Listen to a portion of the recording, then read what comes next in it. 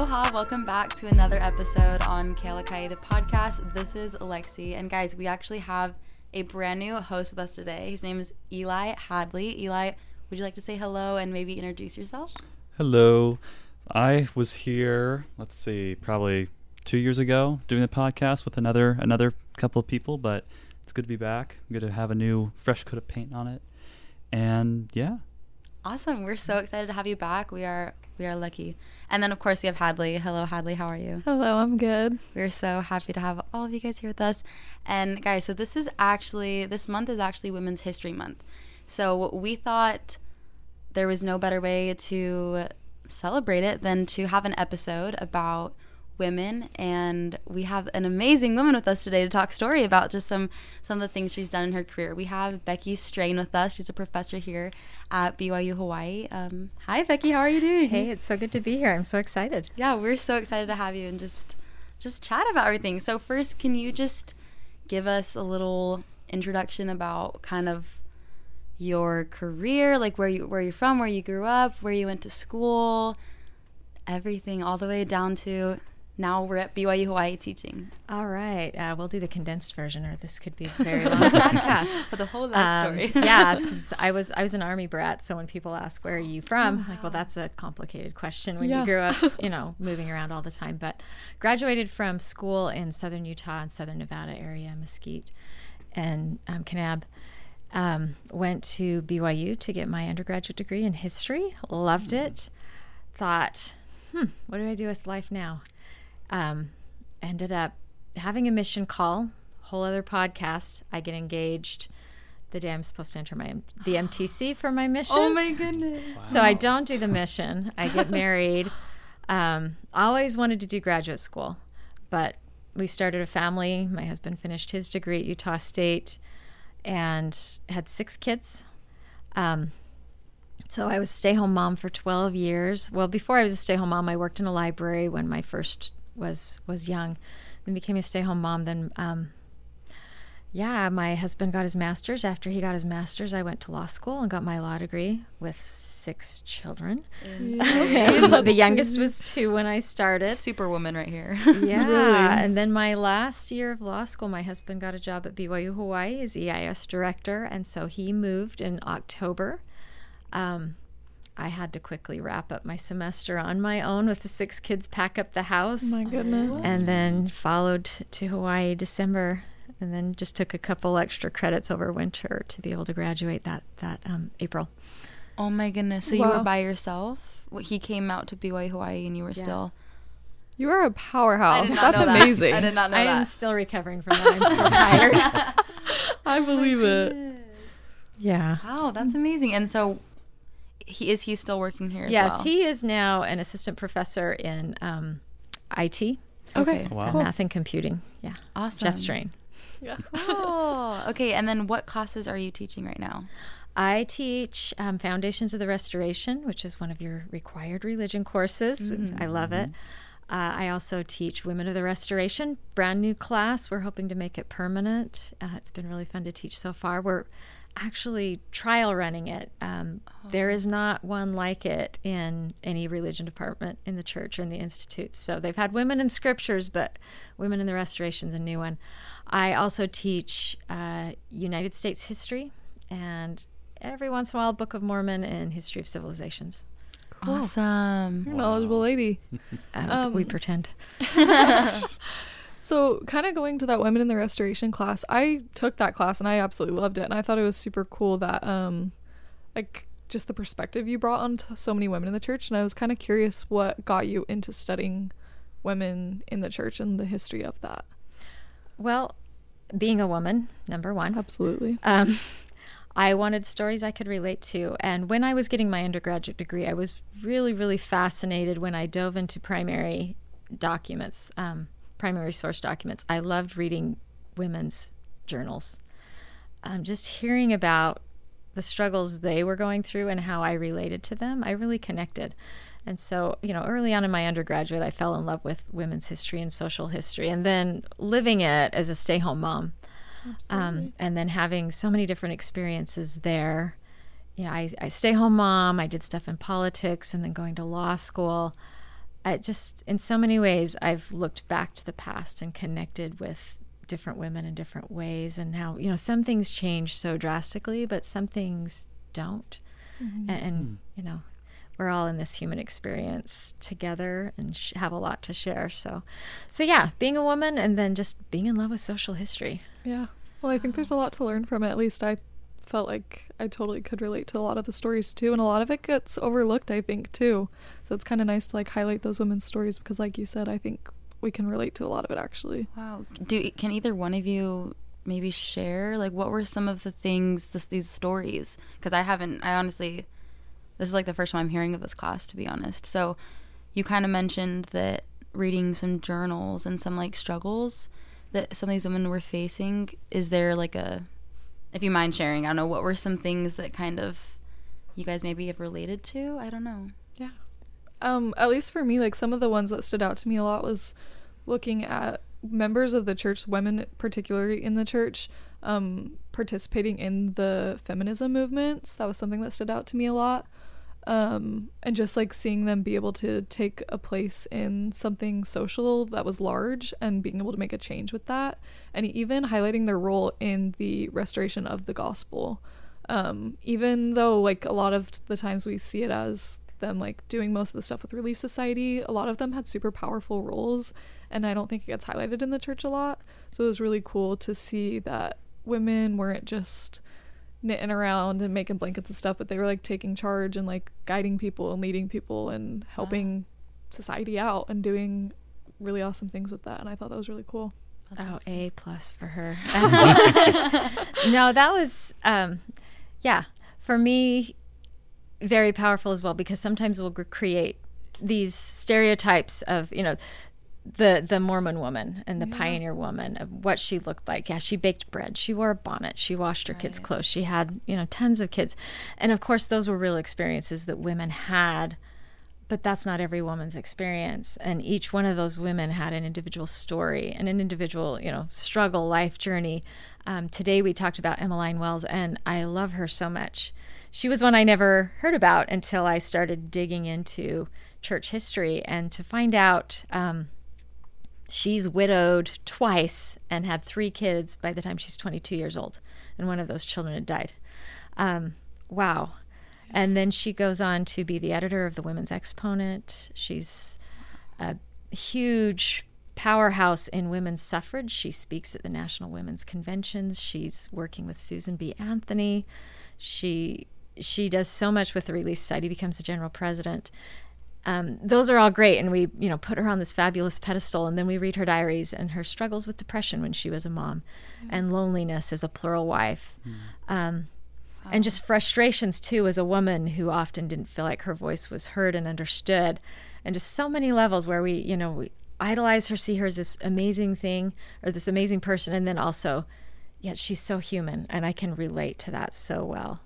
Absolutely. I love that, especially because I think for me, I can kind of like see that in our day and age of as a woman, looking to other women and feeling like your life has to look like that it has to look like this cookie cutter Mormon mom, this is a stay-at-home mom, and all these things, when there's so much more that women can do, especially with careers. And I think I love that we're talking about this, because it's real in our world today. Yeah. So And you can relate to them. I like that you said that too, because something I like kind of picked up on too is that you put them on the pedestal and stuff, but then when you get down to like the reality of who they were and like their emotion of what they experienced in their life, well, that was really hard, you can also like develop some empathy and sympathy for them, but also women right now, because it's not that different, because women still deal with this stuff, especially in the church, and so it's really cool to highlight that. Yeah. Anyways, okay, so the next thing that we kind of want to talk about, we talked about a little bit, but we're really curious to hear your experience as a mom in law school, and kind of just your experience, what did you ever feel judged? Did you ever get negative, positive feedback? What kind of was your experience as a mom in the church, in law school with 6 children? Oh, that is such a big question, and like yes to all of those things. in so many ways. I pulled in so many different directions. So Utah County, stay-home mom, 6 kids. Wow. And this idea of being there and present for my kids. And then going to law school, and then the thought of, you need to work hard and excel. And I felt torn in half. Absolutely. I'm either neglecting my kids or I'm being a horrible student. And most of the time I felt I was doing both. So it was really, really hard my first semester. Reactions around me from others, you don't need to go to law school. Your husband's providing for you and your family. It's not necessary. But then also a lot of support too, like, wow, this is great. I've got your back. You can do this. Even within my own family, I had mixed feedback from siblings and parents and stuff. Is it a good thing, bad thing? So it was hard. The greatest support I got actually was from my husband. He was amazing. I would have dropped out, I think 2 times at least, where I was like, I'm done. It's like, no, God opened too many doors. And we both felt this confirmation, this is where I needed to be. And he'd remind me of that and say, it's okay. You don't need to be the top of the class and you're doing fine as a mom. But the other great source of support were actually my fellow law students. Were amazing. That's awesome. Amazing. I had a number of them pull me aside and tell me how much they admired me as a mother going back to law school. One of them just, saved me one day. I was in one of the, I quit. I cannot do this anymore. And I was feeling the mom guilt. Like, I should be home with my kids. I should be baking bread. I should be doing their homework with them. I should be doing laundry. Instead, they're, I don't know what they're doing, whatever they're doing, just as long as they're not burning the house down. I have no idea. And yeah, one of my fellow law students, he pulled me aside and said, my mom went back to school when I was young to get a master's degree. And he said the exact words I needed to hear. He said, we didn't feel neglected at all. We were actually very proud of my mom and what she did. And your kids are going to be just fine. I'm like, oh, thank you. That's exactly what I needed to hear. Good. Because that first year, that tug and pull between mom, law school, and it didn't have to be an either or. Not at all. And I didn't have to be perfect in either. That was the other thing, too, is to realize, sometimes we set our expectations so high of what success looks like. So we're harder on ourselves than we need to be. And I just had to kind of calm it down. Learn what you can in law school. Make sure your kids aren't being taken by Child Protective Services, and you're going to be okay. Right. And you're good. You're just staying alive. We kept custody. It was good. And the fact that you're even, worrying about it, the fact that that's even a question in your mind of, am I, that just shows that you are putting your kids first, and you care and you love, and you're being an amazing mom. So, and you're setting an incredible example for them to be able to do what they want to do and know that they can kind of do it all. Absolutely. Yeah, if you want to, you absolutely can. One of the cool things is now that that's in the past, especially my daughters have noted how proud they were That's of awesome. me while I was in law school, and that I got a graduate degree. Yeah. That's awesome. I was thinking a lot too. You mentioned your husband was a big support to you, and you mentioned the story about the son of the woman who talked about, he felt so blessed during her time in graduate school. How can men, specifically, like boys, men, sons, uncles, any male relatives, how can they be more supportive of women in the church, but also in just higher education and encouraging them like that? So I'm going to be pretty vulnerable here with my husband and I. We both had to learn, and some of it was me learning to let go of certain things, and some was him realizing sometimes we put a lot on women that we don't realize. The laundry, the homework, the parent-teacher conferences. Being 12 years stay-home mom, it was just assumed all these things I took care of. And he was so great, and he has been so great. He still does this, of realizing these little things that add up in a woman's life, these burdens we feel we have to carry, starting to take them off my shoulders. Like, guess what? I got the kids' school lunches this year. I've packed school lunches twice this year so far. He's been doing school lunches and calls to teachers. He's been picking up some of the little things. I think being aware sometimes that we have these stereotype gender roles and just assume she's got that. And they're little things, but they add up. Just relieving some of that burden. Definitely the encouragement that you can do it. Being a mother is fabulous. Great goal, great aspiration. But there's so much more to a woman's life, and I think acknowledging that as well and encouraging other opportunities of development and growth.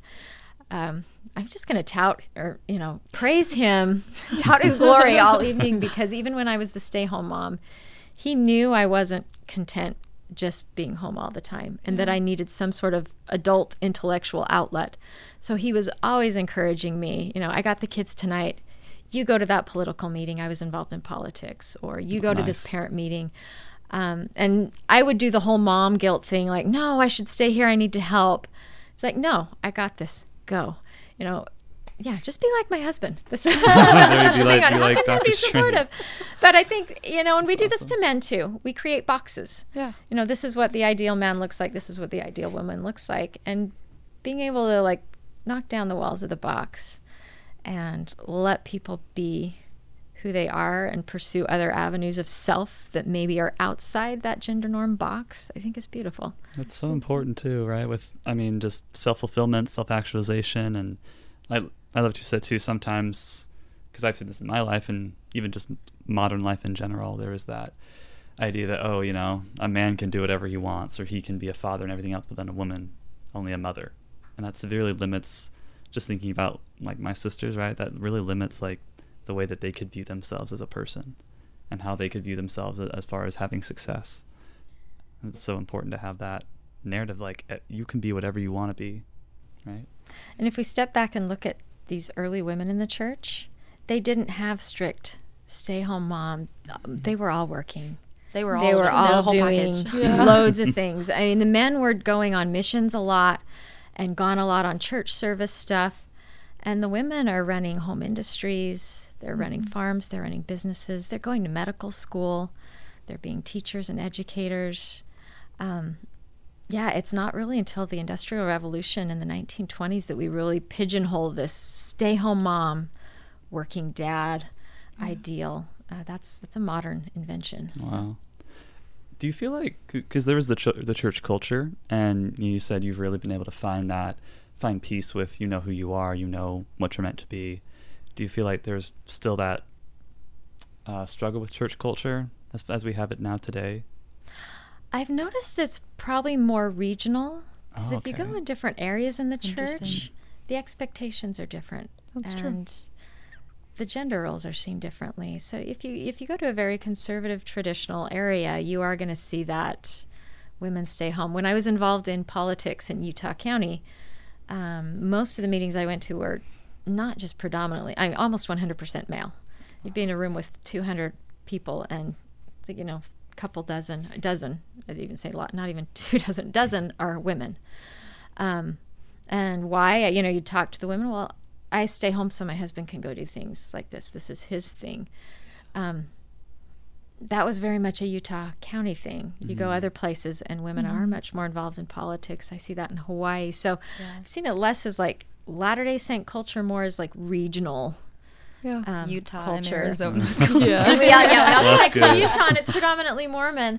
And you do develop, and this is a whole other history lesson, you do develop this very conservatively based culture in Utah that's quite unique. And that is so tagged with the church because it was predominantly Mormon, but realizing as the church goes global and spreads, that culture has stayed in Utah. It doesn't always spread with, you can go to a ward in Philadelphia and women are wearing pantsuits. You do that in Utah and you're going to get, ooh, feminist shade, going down. Feminist shade. Wow. So it just, it varies. Yeah.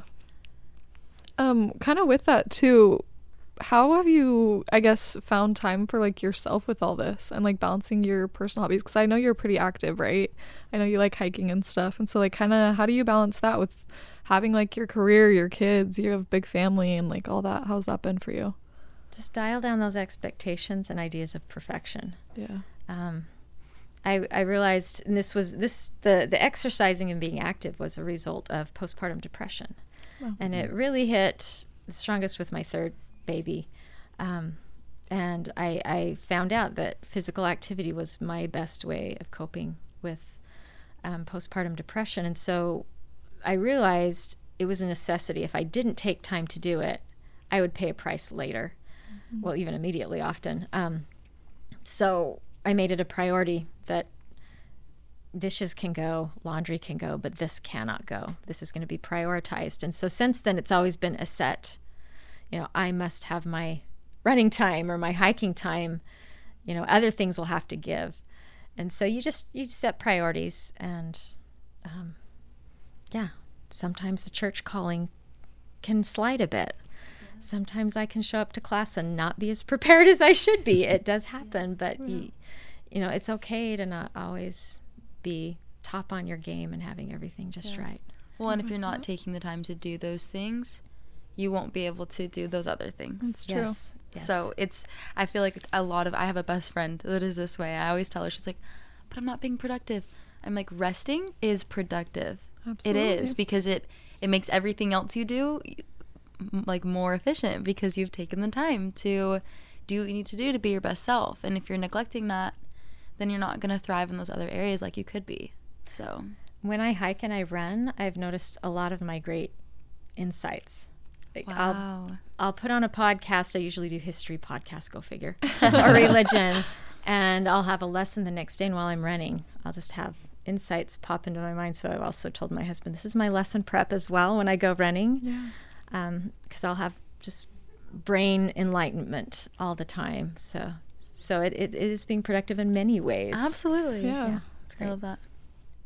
Okay, well, we just kind of want to end off with some advice. What advice do you have for women, for students, trying to kind of push past the guilt, push past any sort of expectations? You kind of mentioned just get rid of those expectations, but what have you found has helped getting rid of that guilt and realizing you can have a career, you can have a family? This is going to be weird, maybe. Coming to know about my Heavenly Mother has been life-changing for me. May not be the answer you're expecting. No, I love that. But it has really changed me in so many ways, and I might get teary-eyed here, that there is a divine female, and I have that in me.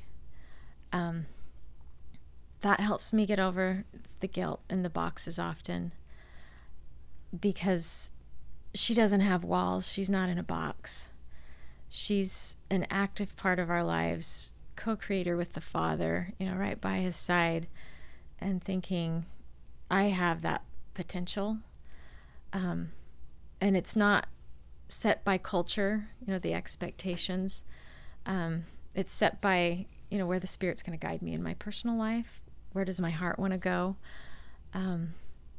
That's really steered me and given me a lot of reassurance. Big advice. I really look back and wish I wouldn't have stressed so much about pleasing people, trying to be, that perfect mother or living up to others' expectations of what a woman should be, always in control. This is a human experience. Relax, enjoy it when you can, and just see where it takes you. We put so much on, what if I mess up? What if I fail? Yeah, good. That's part of the plan. Yeah. That's part of the ride. That's fine. That's great. And then we learn from it and we move on, and that's creating that divine female. Women have often in history had their agency limited by culture, by law, by religion. But what agency we do have, we need to grab it and use it and then push for more. I love that. I love that about the agency we do have, especially looking back to history. Like, look how far we have come. Mm-hmm. And to me, I'm almost like we owe it to those women that couldn't, Absolutely. I mean, don't get me wrong. If you don't want a career, if you want to be a stay-at-home mom, that's just as amazing as anything else. Yeah. But use that agency in whatever that looks like for you. Use that agency to do what you want, because there have been others that haven't, and there are still others in other parts of the world that can't. And it really is such a blessing for us that we have the ability. We have women like Becky Strain that can set such a good example for all the things that women can accomplish. So Absolutely. You're That's incredible. amazing. You're incredible. Thank you. Thank you so much for coming and talking story with us. We're so grateful to have you, and we hope all of you listeners out there, we hope you guys felt the love and the empowerment like we did. I know I Yeah, did. Absolutely. I love that so much. So Thank you. Thank It's been you. fun. Thank It's you. been awesome. We will see y'all next week on Kayla Kai the podcast. Bye.